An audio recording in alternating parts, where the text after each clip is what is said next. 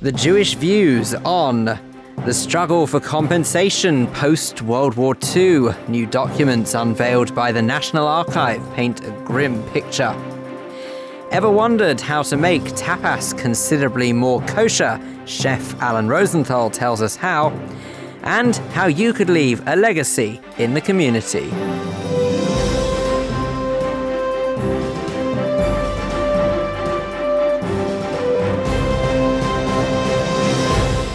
But first, with a roundup of the Jewish news this week, I'm Vivian Krieger.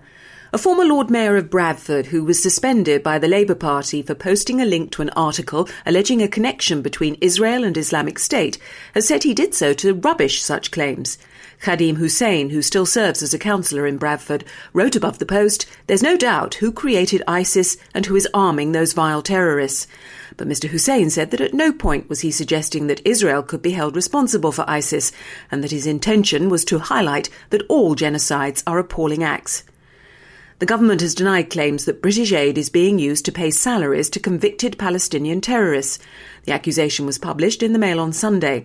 The Department for International Development said the allegation was incorrect and that extensive measures are in place to ensure foreign aid doesn't support terror groups.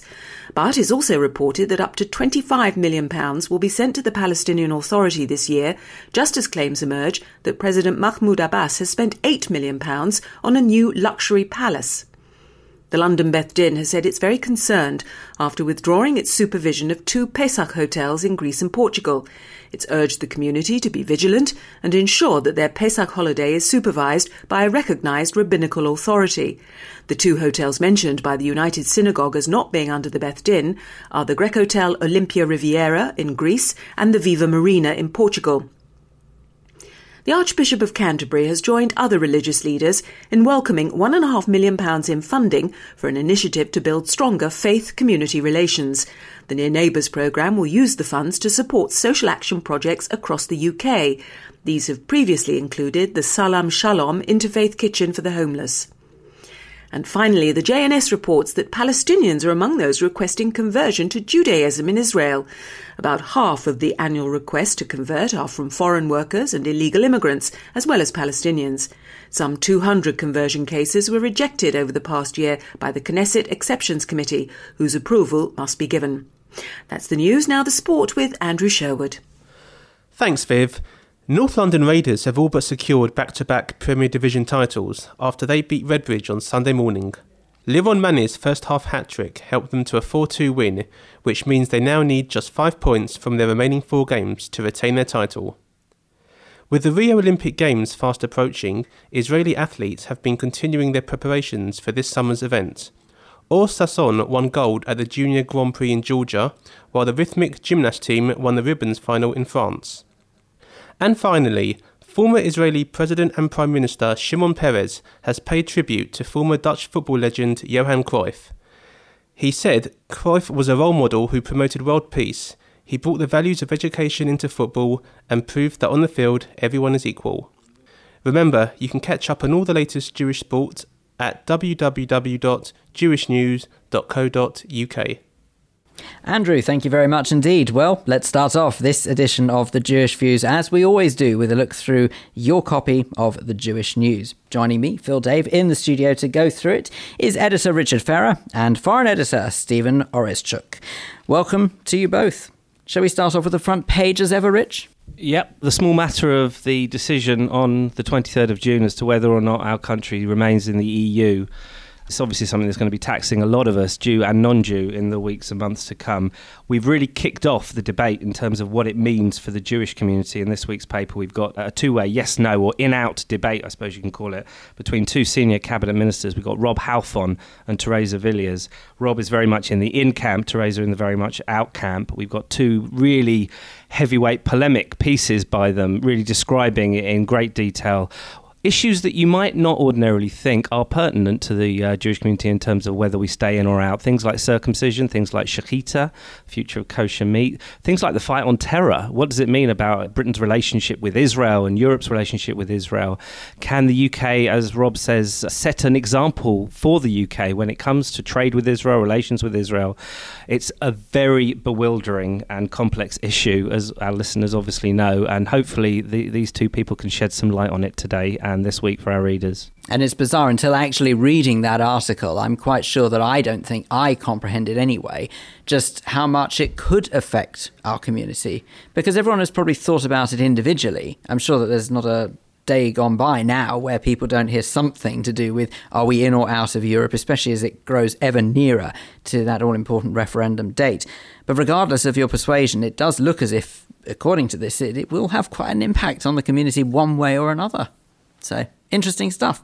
All right, well, that's the front page. Let's have a look inside. And I believe that the National Archives, we're going to find out a little bit more about this later on in the show, but they've released some new documents, haven't they, that is rather telling. Yeah, on Tuesday, the National Archives were opened, revealing the ordeal that Holocaust survivors had to go through after the ordeal of the Holocaust. So they went through this physical hell and then found themselves in administrational hell. The bureaucratic hoops that they had to jump through to get reparations, to get acknowledgement for what they went through. Post-German, West German government, post-war, put what was then £1 million, I think it's worth something like £17 million in old money, into this reparations account for the UK government to then allocate to worthy people. 4,000 people, which is obviously a minuscule amount in terms of the survivors post-war, applied. Only 1,000 were paid out, and a lot of them were minuscule amounts. One particular man who died a few years ago at the grand old age of 98, Leon Greenman, one particular case here. He was an Auschwitz survivor. He lost his son, he lost his wife. The British government, it was like blood out of a stone. There's one official letter we're quoting here that the British government considered this man to be unbalanced, who appears to have only revenge for the death of his wife and child. And these are the sort of things that they had to go through. It seems to me like the ordeal that they went through in terms of the inability of the Allies post-war to see the ordeal these people went through and to encourage their recovery financially, psychologically or otherwise is thrown into real stark contrast in this piece. And it's bizarre, isn't it, Stephen, that you just think that as soon as the World War was over, that was it was the end. And thank goodness that the suffering of all of these Holocaust survivors had been through was over. But yet, of course, now this almost shows that their suffering continued, didn't it, in some horrible way? It did. The bureaucracy is staggering, and it went on for absolutely years. It seems like some of the reasons that the British authorities were using, as it were, to justify perhaps not giving out money, such as dual nationalities, even to the extent of considering whether conditions in one camp were the equivalent of 2 conditions in concentration camps. Mind-blowing, and your heart goes out to the poor victims. Really does indeed. Well, like I said, we're going to find out more about that later in this very show when I speak to Michael Newman from the AJR. There's a video that has gone round online that's unfortunately sparking rather a lot of controversy, isn't it? It's of an IDF soldier who appears to kill a Palestinian. What is this about, and why is it so controversial? Okay, so this video has gone viral. It was taken by a resident in Hebron on the West Bank. There is a human rights group, an Israeli human rights group called B'Tselem, who have distributed hundreds of cameras for residents to film incidents with regards to Israeli actions. This is one of them. It shows the aftermath of a stabbing attack. 2 Palestinians sought to and did stab an Israeli soldier. So the video starts with the Israeli soldier being led away on a stretcher. He seems to have light injuries. The paramedics and the ambulance staff are around, as are the soldiers, but nobody seems to be attending to the injured Palestinian man who is seen on the ground, clearly alive. Within about 90 seconds of the soldier being led away in the ambulance, an Israeli soldier is seen to come from behind, speak to colleagues and open fire with his rifle, shooting the Palestinian man in the head.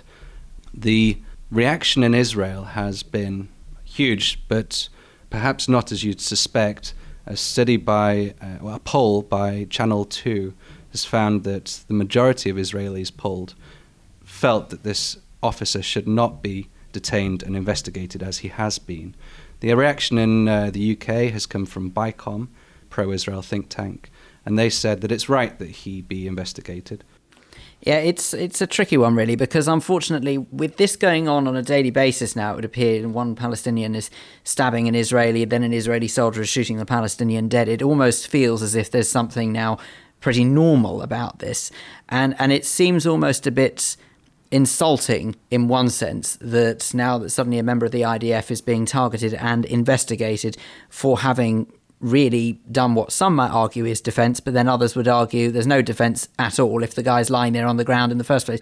Well, there's no audio, which would obviously be helpful. It just shows, I think, how raw and bewildering this conflict has become, because if you look at the video, and I suggest if you haven't seen it, please do watch it. It's online, it's on the Jewish News' website. Although discretion is advised. Yeah, it's blurred out where it needs to be. In black and white terms, this looks like a soldier who wasn't even involved in the initial confrontation. He seems to have appeared from nowhere and then suddenly points his gun at this man lying injured and still on the ground and shoots him in the head. The IDF has charged this man with murder. I mean, it's not like there's a sense of a cover-up here. The IDF have taken swift and decisive action, and whether this man is found guilty and faces his punishment, then so be it. But the initial reaction for a lot of people that have Israel in their hearts, me included, is to be defensive about Israel and to stand up for this man's actions immediately and have that as the default position. It's a very, obviously, difficult subject to discuss. Yeah, it really is, and I'm sure, like I said, that it will unfold as the weeks go on. Now, scientists from the UK and from Israel are apparently set to unite in a bid to try and combat various diseases. What are we talking about here? What diseases are they trying to tackle? They've got a range of nasties in their sights, and they've made some fabulous progress, really the cutting edge of science. This was started by Britain's former ambassador to Israel, Matthew Gould, and now involves hundreds of scientists in Israel and the UK. Both countries are leading in this field. We're talking about stem cell research, diseases such as multiple sclerosis, diabetes, cancer, heart conditions. There is millions of pounds for collaborative ventures, and this has been ongoing for several years now. Basically, they occasionally come together, and we've got the next meetup, early April, 300 scientists from both countries to find out where they go from here. So the next 5 years of research, what will those areas be in and who will get the money? And it's amazing, I think, how much we take for granted the contribution, and the size of the contribution, I should say, that both British and Israeli scientists make to modern medicine. Now, we are nearly at an end for this paper review. However, I know that, Richard, you're eager to shoehorn one more story in. What's this? I hear about a nice Jewish girl joining the jihad.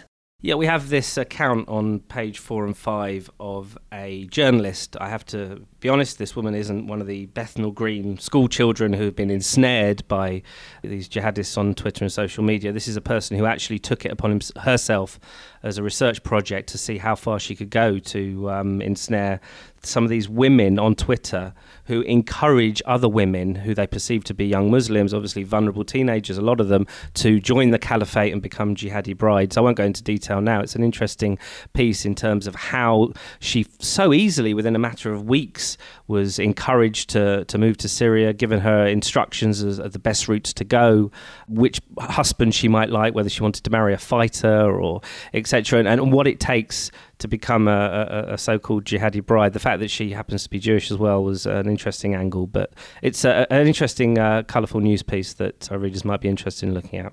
I'm sure they will. A fascinating article, I'm sure indeed. Well, that's unfortunately where we're going to have to leave it for this week, but thank you very much to editor Richard Farrer and foreign editor Stephen Oreszczuk. Don't forget that you can pick up your copy of The Jewish News every Thursday across London, or you can always read the e-version at jewishnews.co.uk. Now, as you've just been hearing, the National Archive have released hundreds of documents this week, which shows the struggle many victims of the Holocaust had to go through in order to receive financial compensation. The The outcome for many was far from ideal, and many people got entangled within a post-war bureaucratic mess. To explore this further, I've been speaking to the CEO of the AJR, the Association of Jewish Refugees, Michael Newman. I started by asking him to remind us what the situation for Jewish refugees would have been like following the end of World War II.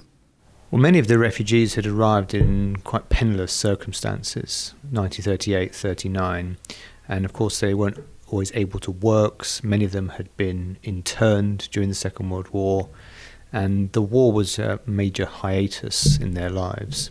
So post-war, it was about rebuilding. Many of them had decided not to return to Germany, to Austria. Some went to America and to what was Palestine. But for those who stayed, it was about rebuilding, putting down roots in a new country, continuing to adapt to a new way of life, a language, and at the same time was finding out about the fates of their loved ones. And then a bit later on, it was the process of dealing with reparations from Germany, Austria, recovering property, claiming pensions, that kind of thing. Where did AJR come into it? How did this start? How did the organisation come about?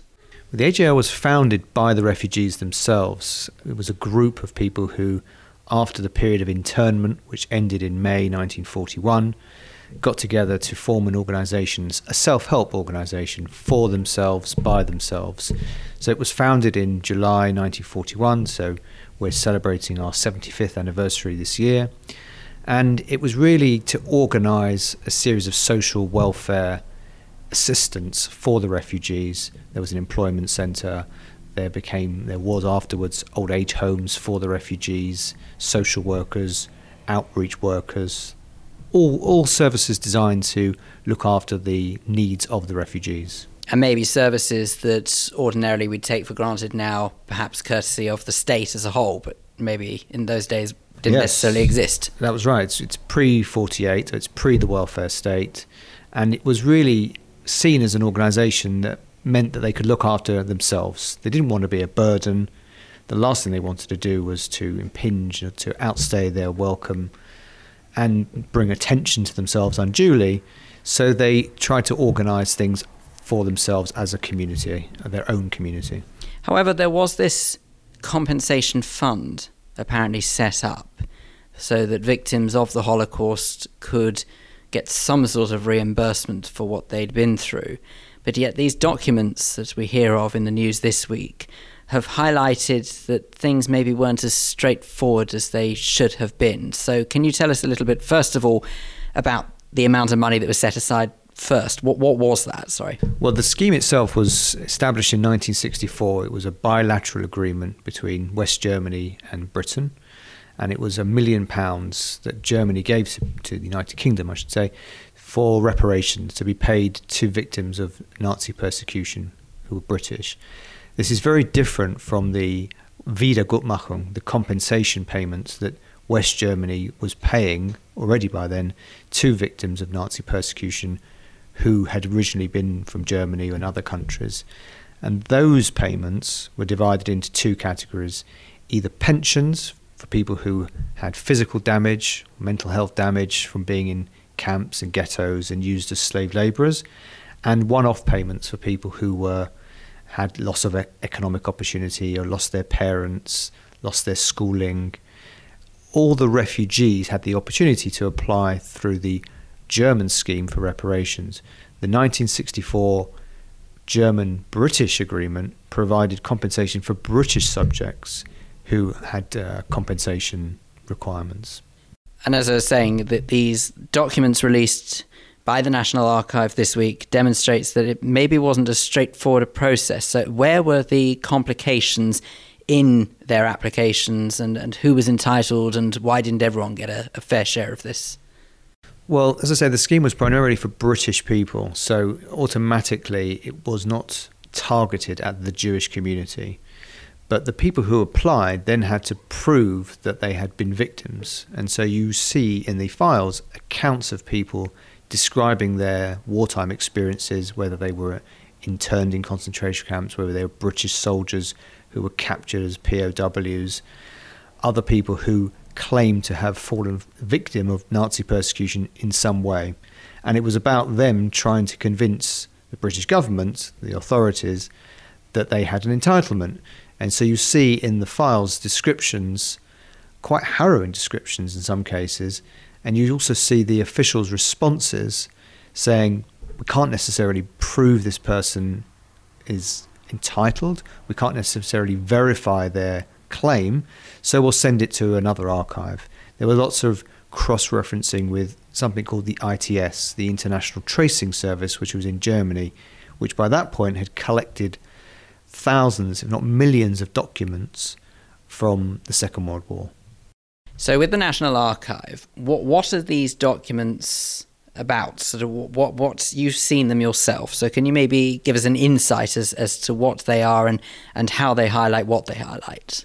So they are individual case files. So person A makes an application for compensation from the fund. They receive their original letter was received, the application form that they filled in, and then the case notes by the worker working through the individual applications, annotated, cross-reference, correspondence back to the applicant, documents to help verify a claim, all kinds of correspondence that connects a person to their circumstances. It must have been just hearing what you're saying and trying to comprehend what people who came over here following Nazi persecution must have gone through. It almost seems insensely unfair that suddenly they'd have to go through what felt like a load of aggravation, a load of heartache, just to get something in the way of probably what was tantamount to quite a small amount of financial compensation, which could never have really made up for what they'd been through anyway. Do you agree with that? Was it a lot of effort for not very much in return? Difficult to quantify the compensation awards anyway, because the fund was capped, so there was only ever a limited amount of money. And as well as the fund being capped, an individual could only receive a maximum of £4,000. I suppose £4,000 in 1964 did represent quite a substantial sum, but for others there was curious calculations as to how they worked out how much a person would be entitled to. The issue of reparation is also quite a subjective thing. For some people it would have been quite needed. The money would have come in very useful and helped them get themselves on their feet. Perhaps they hadn't been able to work post-war, or they had been unsuccessful in their career, perhaps dating back to their persecution. But for others, it was quite a substantial sum. So in the round, you're talking about, I think, relatively modest amounts of money. But I suppose for most people, it would have been symbolic that there was recognition that there were atrocities and that there was some form of reparation for that. And I'm guessing an organisation such as the AJR also played its part in trying to help the process of recovery and regaining a normal life. But could you maybe tell us a little bit about what AJR does now, just moving away slightly from that, because I think it's only fair that we hear that obviously moving on quite a considerable number of years since that ghastly time in history, AJR obviously still very much has a place in the community, but what is it that you do now? Today, we are primarily a social welfare services agency. We attend to the day-to-day needs of Holocaust refugees and survivors, and in some cases, the second and even the third generation. So our primary focus is to provide a series of social services. We have a team of social workers who do daily visits to members. We work with residential homes. We disperse reparation monies that have come from the Claims Conference, a New York organisation for social welfare programs. And we bring respite. We help provide carers. In some cases, it's financial assistance. It's a whole range of practical services for first-generation Holocaust refugees. If anyone listening would like more information on AJR, perhaps maybe they think that they require help from your organisation or they just want more information, where should they go and what should they do? Well, our website is www.ajr.org.uk. We have a phone number, 020 8385 3074. We have a Facebook page. And we have a series of events around the country through our regional groups, and anyone who's connected to that episode in history, first generation, all their families are very welcome. Michael Newman, the CEO of AJR, the Association of Jewish Refugees, unpicking the post-war bureaucratic mess that victims of the Holocaust were up against in a bid for financial compensation. You're listening to The Jewish Views in association with The Jewish News. Still to come on this edition, Clive Roslin will be here for our Jewish Schmooze. Today I shall be joining Clive and Adam along with journalist and author Emma Klein. Together we will be discussing the importance of interfaith. Plus Diana Toman will be speaking to Gina Ross from Jewish Legacy to discuss the amazing work her charity does. Now, it does seem as if in London we have access to a right array of different types of cuisine. Of course, if you are bound by the laws of kashrus, it can make it a trifle difficult to be allowed to sample all of them. Well, chef and author Alan Rosenthal is putting pay to that idea. He's hosting a new class at JW3 on how to make tapas kosher. Kate Fulton has been finding out more, and she started by asking Alan to tell us a bit about his book, Ultimate One-Pot Dishes. It's all about one-pot cooking throughout the world. So there's everything from a classic beef and ale, British stew, through to a tagine inspired by Moroccan cooking, and also some curries. So it's very worldly. So what has taken you onto this new world of tapas? And for those who don't know, I'm sure everybody knows, just explain what tapas is and So tapas origins. is the classic Spanish nibbly food where you have a selection of little dishes. Invariably, Spanish food tends to include quite a lot of pork and shellfish. So there was a challenge around trying to come up with some recipes that actually didn't include those elements. So offering some really tasty dishes for kosher crowd. My background is quite worldly as well, I guess. I did a French and Spanish degree, so I spent quite a lot of time travelling in Spain and living, which ended up teaching me quite a lot about their food, and it's a type of food that I really love. So it makes sense that I tried to put together some kosher tapas recipes. It is quite a sort of sharing food, isn't it? I imagine eating tapas, wandering down the Ramblas or wherever around there, and eating these little nibbly bits. But as you say, they're mainly bits of prawns, bits of eels, bits of all the things that we shellfish. shouldn't be eating. Yeah, So- and also one of the challenges mixing milk and meat. So there's quite a lot of dishes that use milk, which obviously causes a challenge if you're also wanting to eat meat at the same time. Tell us some of the dishes then. What sort of things will you be demonstrating and for us to be trying? Sure. So at JW3, at my course coming up, I will be cooking some croquettes, which normally are made with milk, but I'll be using some milk alternatives. So Are they like potato croquettes? actually, a true croquette isn't made with any potato, really. It's actually a bechamel sauce, which is then chilled and rolled into little balls, covered in breadcrumbs and deep fried. So really healthy.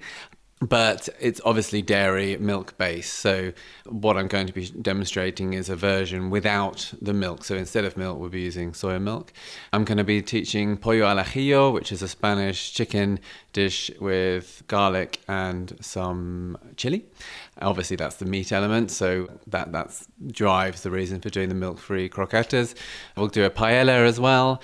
That'll be a chicken paella, a nice traditional dish. And how are they normally served? Well, a paella would normally serve in a paellera, which is a traditional Spanish paella making dish, and you'd do it on a wood fire outside, and it would give a lovely crusty bottom to the rice. JW3 probably won't have a huge stock of paelleras, so we will no doubt use some sort of wide frying pan, which I'll discover when I get there on the day. But as long as you're using a wide, fairly shallow frying pan, you can make a paella in anything. And anything sweet? Actually, we aren't cooking anything sweet on the day. And when you're in these groups, how do you sort of get like a sort of a group atmosphere and get everybody listening and watching without making a complete mess? Presumably they're cooking at the same time. I run classes at Leith School of Food and Wine as well, so I'm quite used to teaching. But they're different standards, surely. Oh, by the time you're at Leith. I'm sure at JW3 is just as good as Leith. I mean, the classes at Leith are 100% for practical. Chefs. No, it's for the general public, so right. they can come and book on the course. But at JW3, there aren't so many cooking stations. So there's a lot of watching as I'm presenting, talking to the guests and trying to make them laugh and enjoy what I'm teaching them. It's just about building rapport with different people, like any kind of teaching, really. So anybody who's listening who's feeling, I am a complete novice, they should not fear and come anyway. Oh, definitely. There's nothing to be scared of. I think I'm quite approachable in my... Yes, you may be, but, it can be scary if you've never actually made anything before. Definitely, but it ultimately comes down to the experience, and the teacher can drive a more positive experience if it's not quite as stressful and if they're not quite as nerve-wracking. Do people have to bring their own ingredients, or are they provided? All ingredients are provided, and equipment. So everything's kosher, certified kosher, so you don't have to bring anything with you. Tell us a bit about yourself. What was your background? Were you brought up cooking? I always liked cooking as a kid. I guess it must have been inspired by my mum and my dad at the time. And just cooking was always something that I enjoyed. And as I did a languages degree, I found myself living abroad quite a lot and being inspired by food from overseas. I also lived in Melbourne for a few years, and a lot of the food over there is inspired by Asia, Southeast Asia as well. Great flavours coming from that part of the world. It's nice actually to watch people cook. Sometimes you watch these programmes and you think, actually, someone's been sous chefing and chopping and buying all the things. But quite honestly, what you're watching is just the mixing. Sometimes it's quite nice to actually be shown what to get from the beginning, what the things look like from the outset. No, I think that's true. I'm always quite surprised during my classes how many people benefit from being shown how to cut an onion, how to peel a garlic, peel some garlic, how to crush some garlic without a garlic crusher and just use your blade of your knife, and how to take the seeds out of pomegranates, all sorts of some things which you can take for granted. Absolutely.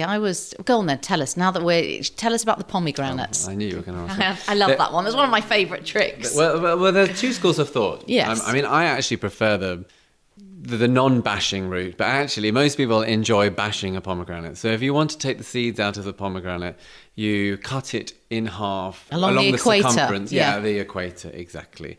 And then you get a wooden spoon or that ilk and a metal bowl, and just hold the pomegranate in your hand and give it a whack on the skin side, and just carry on bashing, and use your hand a little bit to just manipulate the seeds out, and then they tend to drop out, but so does a lot of juice, and it goes everywhere. That's a mess, but it's still, you've got all your seeds out. You're not picking them out the other way around, and you get rid of a lot of tension that way as well. And there's Passover, Pesach is coming up soon. Do you think you'll be able to combine any tapas for Pesach? Well, I suppose cinnamon ball is almost a croqueta, isn't it? So it's a sweet version. You're asking me, had I made any sweet? Well, go for cinnamon balls. Isn't that what everyone eats on Pesach? Well, yeah. Actually, cinnamon's quite a Spanish ingredient as well. They use it in lots of dishes. So, do you find your friends always feel a bit nervous when you're coming over for dinner? Some do, but I eat everything. I'm actually even bad cooking is. I think you have to try hard to cook really badly. I mean, I don't think it's not that difficult to throw something fairly simple together. No one's ever fed me where it's been absolutely inedible. And if someone wants to feed you, that's some generosity from them. Yeah. I'd never say this. I'm not coming because you can't. can't. Yeah. And do you find kosher food can be quite heavy and quite dense? Is there anything we can do to try and lighten our load to really improve our own stomachs? There is some kosher food or traditionally Jewish food that's quite heavy, but I think that's based very much on the Ashkenazi diet, which comes from Eastern Europe, quite cold climates, where there needed to be a lot of fat and carbs to keep you warm in the winter. But on the other hand, the Sephardi contingency from the Middle East and from the south of Spain, and the food there is much lighter. So I think like all cooking, it's the flavors and heaviness or textures all point at the original where the food came from in the first place.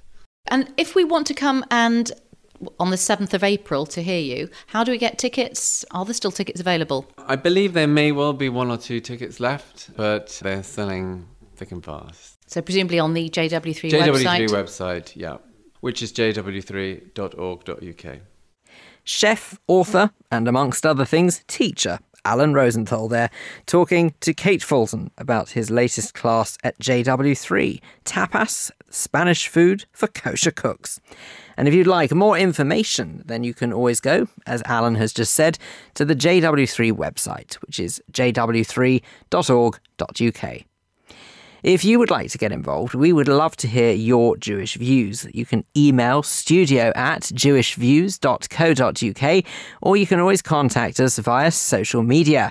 Find us on Facebook by going to facebook.com/JewishViews, or on Twitter, we are @JewishViewsUK. Now, on to a slightly more serious subject. Have you ever considered how you want to be remembered? Well, recent years has shown an alarming decline in legacy income for Jewish charities. Luckily, the organisation Jewish Legacy is trying to combat this. Gina Ross is their chief executive, and community reporter Diana Toman has been speaking to her to find out more about it. She started by asking Gina to tell us a bit about the history of her organisation. Jewish Legacy is a charity campaign that actually began in 2012 with the aim to increase the awareness amongst Jewish people of the importance of leaving legacies to one of our partner charities. Jewish Legacy works with 47 Jewish charities from across the spectrum, small and big charities, and our charity partners work with us to promote the idea of legacy giving. I see there are 46 Jewish charities. 46/47. I had no idea there were so many. And this is across the whole aspect of Judaism, right from the most liberal to the most orthodox. Yeah, we have the liberal Judaism, the United Synagogue, the Reform movement. We have lots and lots of different charities who do a lot of different things. Somebody told me that you're having a Remember a Jewish Charity event in May. Can you tell me a little bit more about that? What we're doing is in May we're having a Legacy Shabbat, which is on May 21st. But preceding that, there will be a Legacy Week. During that week, we're asking the Jewish community to think about leaving legacies, leaving a gift in their will to one of our charity partners. We want people to think about the importance of legacy giving because to charities, this is a massive source of income. They rely on this for their day-to-day projects. They rely on this for future planning. In fact, many of our charities, it constitutes a third of their voluntary income. And so it is a really, really massive thing for our charities. And is this countrywide? Yeah, we're going to go, it's from London all the way, all over England, yeah. All over England. And Scotland. And Scotland as well. Yeah. Right. When you say you're going to try and persuade people, how are you going to do that? Well, we are working with the liberal Judaism, the Reform movement, the United Synagogue, Chabad Lubavitch and the Federation of Synagogues to bring the message to their communities. So we're going to be asking the rabbis to talk about legacy giving in their sermons, if they will. We're going to be putting out brochures in the synagogues. We're going to be advertising in the Jewish newspapers. We want the people to see this message and to think about it and to discuss it and to realise the importance. Legacy giving, leaving a gift in your will, is not just for the very rich. This is not just for the very old. This is something that we all need to get into. This is something that's vital for our community. And how do people execute this? For instance, if they've already made their will and up till now have not included Jewish legacy, what do they do to make it happen? It's very, very easy. They just need to contact a solicitor and write a codicil to their will. It's just an additional document and it just adds something to their will, and then they can put how much money they want to leave to one of our charities. The fact is that our charities are not saying, leave this amount, leave that amount. We're saying leave any amount that you can. Think about them. Just think about it. In this day and age, with the current levels of anti-Semitism, etc., we need to work together. We need to pool our resources as a community and really give to our Jewish charities, because otherwise, tomorrow, there will be no Jewish charities. And we really need to do that. We really need to think about that. That's a very sobering thought, isn't it? Today, according to the recent JPR research... What is JPR? It's a recent report that discusses the surveys amongst lots and lots of different ideas. So this one was in relation to legacies and charity giving. And they were looking at how many people give to different charities. And this report said that according to around 60% of Jewish people give to non-Jewish and Jewish charities. 25% of people give to non-Jewish charities above Jewish charities. 8% of the Jewish community give to only Jewish charities, and 7% don't donate at all. But what was startling to me about these figures is that 25% of Jewish people don't give to Jewish charities. And I think that's, is a very, very worrying thought, and it might be something that in the future. It is indeed a disquieting thought, isn't it, that a quarter of the Jewish population don't actually give to Jewish charities? Exactly. And you're hoping, presumably, that as from the 16th of May, that week, that they'll We're hoping that change their minds. We're hoping more people will think about it and think about the importance of legacy giving. You're listening to The Jewish Views, and this is the Jewish Schmooze, the part of the show where studio guests join me, Clive Roslin, to discuss matters that you've been hearing throughout the programme so far. And joining Adam Bradley, Phil Dave and me today is journalist and author Emma Klein. And the subject today is based on what we heard a little earlier on in the news with Viv. The Near Neighbours programme has received funding to the value of £1.5 million to help build stronger faith-community relations. So we thought we would discuss the importance of interfaith. How much does it benefit the way our community is perceived, and does it help us get on better with people from other faiths? A big subject, so let's start with you, Emma. Well, this is something I suppose I've dealt with for many years. It started off a long, long time ago with Christian-Jewish relations. And obviously, one of the very important dates in the history of Christian-Jewish relations was 1965, when there was the papal edict Nostra Aetate, which said the Jews did not kill Christ and Judaism is a valid religion like any other.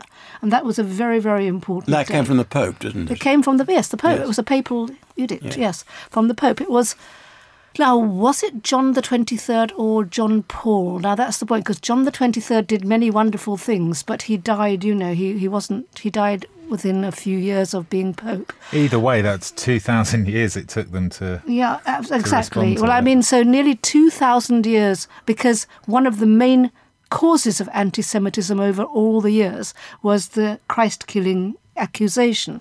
And this dispelled that. Christian-Jewish relations did start even earlier, post-Nazism as it was. After the Second World War, Christians came towards Jews more. And I think the Council of Christians and Jews and things like that were set up well before Nostra Aetate in 1965. So they were very important. The thing is, they were two-way, Jewish, Christian, Christian, Jewish. Much, much later in the 80s, Muslims, as it were, came on board. And something was formed called the Three Faiths Forum in this country. I'm sure other things in other countries. And it was also very important to have Muslims on board, given the immigration into Europe of so many Muslims, originally also obviously from the countries under French domination, from North Africa, Algeria, and places like that. But obviously now, as we know, there are many, many, many more Muslims. So interfaith relations are incredibly important, because if people can work together, sympathise and feel good together, it will help. And obviously with the threat of things like ISIL, if many faiths could get together, people of many faiths and armies of many faiths or whatever. Yeah, you've given us the ISIL. history of it, but does it in fact work? That's the point. And also, can I ask, why is it just the Abrahamic religions? Is it because they're the only ones that we really have had an issue with in the past? I don't see us having interfaith with Hinduism. That's a very, very good point, Buddhism? Adam. That's an excellent point. I don't know. Possibly because Hinduism, I think, is basically a very tolerant religion. And also a very different one as well. Let's admit all of the Abrahamic religions are all so similar that, frankly, they believe what they believe to be right. And I think that that's another major part of it. And Well, another reason the fact is, isn't it, that in fact the Abrahamic religions are a bit like the different sorts of Judaism that you have. That's you have a very Reform Jews, point. Orthodox Jews, and liberal Jews. Oh, gracious. So now we're moving on. And now ultra-Orthodox as well you have nowadays. They're the only ones who are propagating enough to continue, unfortunately. So as if it wasn't going to be bad enough trying to unpick the subject of interfaith as a whole, we're now looking whether or not interfaith within our own community is working or not. My goodness me. It's interesting. To me, it almost smacks of marriage guidance counselling in the sense that we're all so related, Judaism, Christianity and Islam, that we're effectively family, and interfaith is really just like squabbling children that can't get on and the parents are trying to get them together and work something out. I think that's a very interesting point. Once the Christ-killing accusation has been dispelled, because that sort of thing before obviously was an obstacle to this, can we say, brotherly love, as it were. Sometimes if you're the killer, you all killed Christ, things like that. I think, to be fair, I don't think everybody thought that. No, I think you're quite right, but obviously people who wanted to be aggressive used that. But nowadays there's more anti-Semitism. That's a very good point. That's to do with Israel. So would interfaith combat that then? That's a very good... There should be so much publicity, which there isn't, that the only place in the Middle East where Christians can flourish is in Israel. And barely anyone knows that. I don't know if the Israelis are bad at propaganda or if here, what Clive would say is anti-Semitism suppresses things like that. I'm not sure, but obviously that should be known. So technically speaking, you could argue then in that case that Israel is actually a bastion for interfaith, not, as some people perceive it, to be Jews only. That's a very good point. Rather than the apartheid state, interfaith state, that's a very good point, Phil. I've always found the subject of interfaith absolutely extraordinary because I never went to a Jewish school. I've said this many times on this programme before, and I know that a lot of people find it bizarre that I have such an interest in the community if I didn't.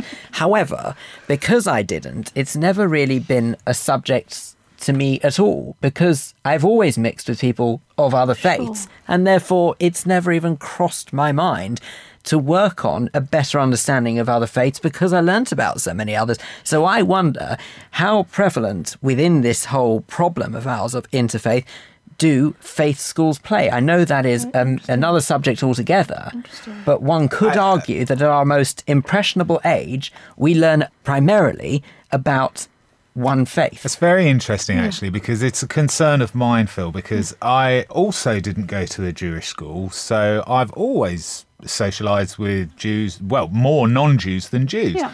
And sometimes you don't even ask them what religion they are. Oh, absolutely. That's how broad-minded I am. Yeah. Interesting. But no, it's true. I've never felt the need to because I've always been able to get on with people from different faiths. However, making the conscious decision of bringing my or actually having my family in northwest London and sending them to Jewish schools, I actually feel there's a responsibility upon me and my wife to educate the children because they will be living in a very Jewish world. They will have perception of the world actually being predominantly Jewish because of where they live.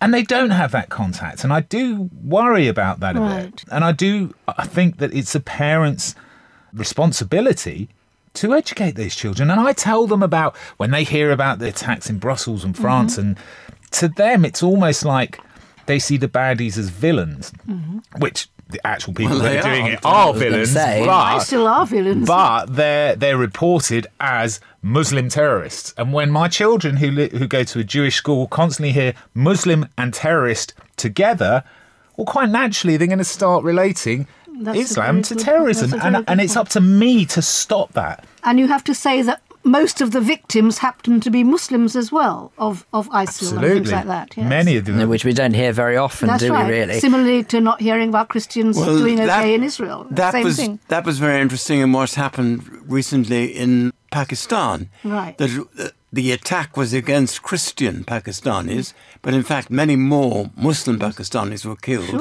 than Christian ones. You see, and I think this is where a lot of the problem stems from with interfaith as well. It's all well and good to have interfaith projects, which, don't get me wrong, will do brilliant work, and I'm not for a second going to start putting them down. But I think where we do fall down in society is that we are constantly fed information in a real negative light of different religions, whether it be Islam to do with ISIS terrorists, or perhaps also to do with the Israel subjects. I mean, I know that we know as Jews that Israel is not necessarily the baddie that people make it out to be. But it's not the baddie. No, absolutely. Not the baddie, not perfect, but all the same. I mean, I know we know this, so there's no need to go down that road. But the point being is that if people who don't have a vested interest in their particular section of society, i.e. Islam, Judaism, whatever, and all they are getting information-wise about that particular religion is what they see on the news, on their television screens, in the papers, then naturally you're going to have an objection towards it. And I reckon that that's a massive chunk of the problem to do with interfaith. Yeah. Actually, if you think about it, it's because this country in particular is becoming more and more and more secular, so that people don't think of themselves anymore as being Christians, Jews or Muslims, except the ultra-religious in all three. And so is there really any need for it at all? Do you know, Clive, I actually think what you've just pointed out there shows that there's a greater need for it than ever before. You do. And when I say that, I'm talking about, whether it's interfaith, I guess it is, interfaith between Jews, Christians, Muslims, and atheists and agnostics. Because that is such a huge section of society. Whenever I'm trying to defend Israel, I don't defend everything they do, but I try to defend a lot of what they do. It's often with people who are irreligious, with atheists. And there doesn't seem to be any engagement with these people, yet they make up such a large section of society.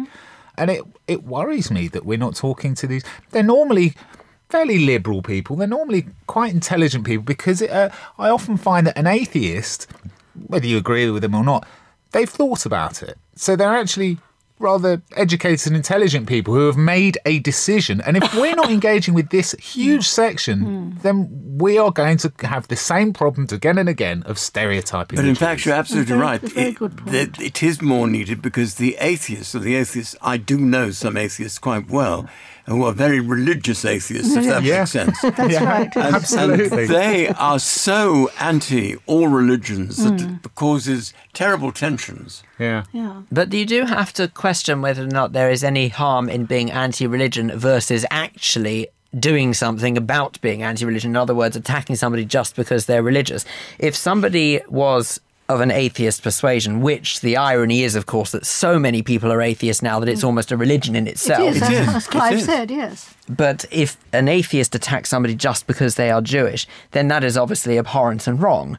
But if they're trying to put across a valid argument for why they don't believe religion is credible or worthwhile, then is there anything wrong with that? I don't think there's anything wrong with someone challenging religion. No, they're allowed to do that. I quite agree with you, as long as they don't attack people who are No, I religious. think you're right. There's nothing wrong with that. But they have to be able to do that in the same way that we do about any other religion, from a position of knowledge. And it's often the case that it's not. And I'm not saying the atheist. I'm saying all people often like to talk without the actual knowledge behind what they're saying. Now, I've found when I've engaged with people about the issue of Israel, and when I've engaged with atheists in particular, they tend to be on the side of the Palestinians. I mean, it's you can almost guess what they're going to say.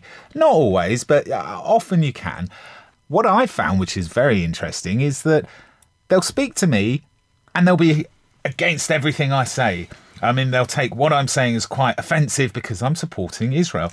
As soon as I then say, I do appreciate that the vast majority of Islam is a peaceful religion, then you see them soften suddenly, because they instantly think that you're one side or the other. And this is a case of interfaith. We have to have this dialogue to be able to understand the other side so we can put their point of view. But actually, the atheists that I've come across are the most intolerant of them all. Yes. And they always argue with you. I mean, I know one particular case where an atheist woman was listening to a young man who was asked why he hadn't married his girlfriend. And he said, I can't marry her because she's getting married she wants to get married in a church.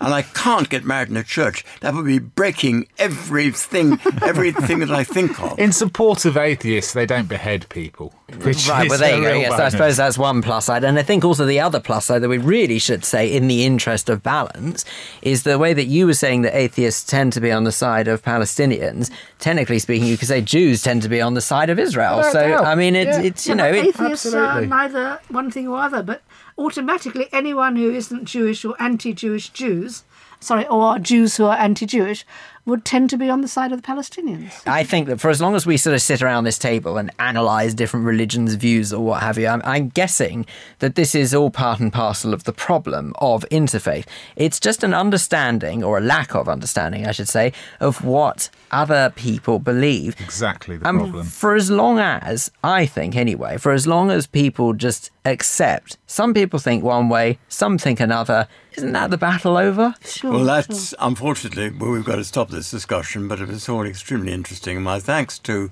our guest, journalist and author Emma Klein. Well, it's time now for our rabbinic thought for the week, and this time it comes from Rabbi Aaron Goldstein from Northwood and Pinner Liberal Synagogue. At the obscure daily and seemingly trivial task of taking the ashes out from the temple altar, the Hammer Leibovitz states, we have here two apparently contradictory instructions. On the one hand, the Torah insists on the wearing of holy garments for the ordinary, everyday task of removing the ashes from the altar. On the other, it prescribes or counsels the completion of that task in inferior garments. Rabbeinu Bachya ben Asher notes that even though the priest changed into lesser clothing, that adornment is still holy. He deduces from this that the most menial of ritual or religious acts be enacted as if they were the most sacred of acts.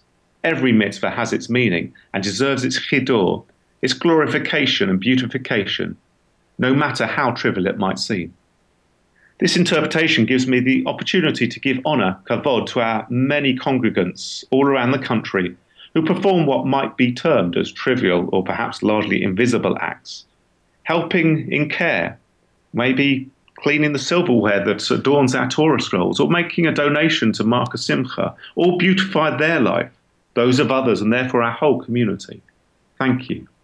Rabbeinu Bachya ibn Pekuda, on the other hand, emphasizes the role of the priest to provide kavod, honor, to God and the people in appropriate ways, being in his Shabbat best for God, and dressing simply so as not to lord his privilege over the people, but for them to see him act as a role model. To me, the ultimate act of haughtiness is to take another's life. If that person believes that they are doing so in honor of God, then they do so with a warped, deranged relationship with what they perceive to be the will of God and the role of their religion. In the past few days, there have been horrific attacks in Istanbul, Brussels, Iskandaria in Iraq, and Lahore that targeted Jews, Christians, Muslims, or were indiscriminate. We cannot fathom the minds of the perpetrators, only condemn them for what they were, evil. It is difficult for us to remain rational in such times, when one sees and hears apocalyptic reports. Yet we know that those who act like the priests, who served God with utter joy, whilst humbly walking among the community they also served, who will fulfill the glorious tasks in life and the most mundane, are and always will be in the vast majority. The prophet Jeremiah states, "Thus said the Eternal One, let not the wise person glory in their wisdom, nor the strong glory in their strength, or the rich revel in their riches. Only in this should one glory, in earnest devotion to me, for I, the Eternal One, act with kindness, justice, and equity in the world. In these do I delight, declares the Eternal One." Thank you to Rabbi Aaron Goldstein from Northwood and Pinner Liberal Synagogue with our thought for the week there. And that's all the Jewish Views we have time for. Thanks to our guests, Michael Newman, Alan Rosenthal, Gina Ross, and also thanks very much to our Schmooze guest, Emma Klein, and of course to you at home for listening. And I suppose we mustn't forget to thank the team, including our producers, Adam Bradley and Sue Greenberg. You can always download the most recent editions of the Jewish Views by visiting the Jewish News website, jewishnews.co.uk, and you can search for us in iTunes. The Jewish Views is brought to you in association with the Jewish News and is part recorded at the studios of Jewish Care in London. I'm Phil Dave. Do make sure you join us next time here on the Jewish Views. Goodbye.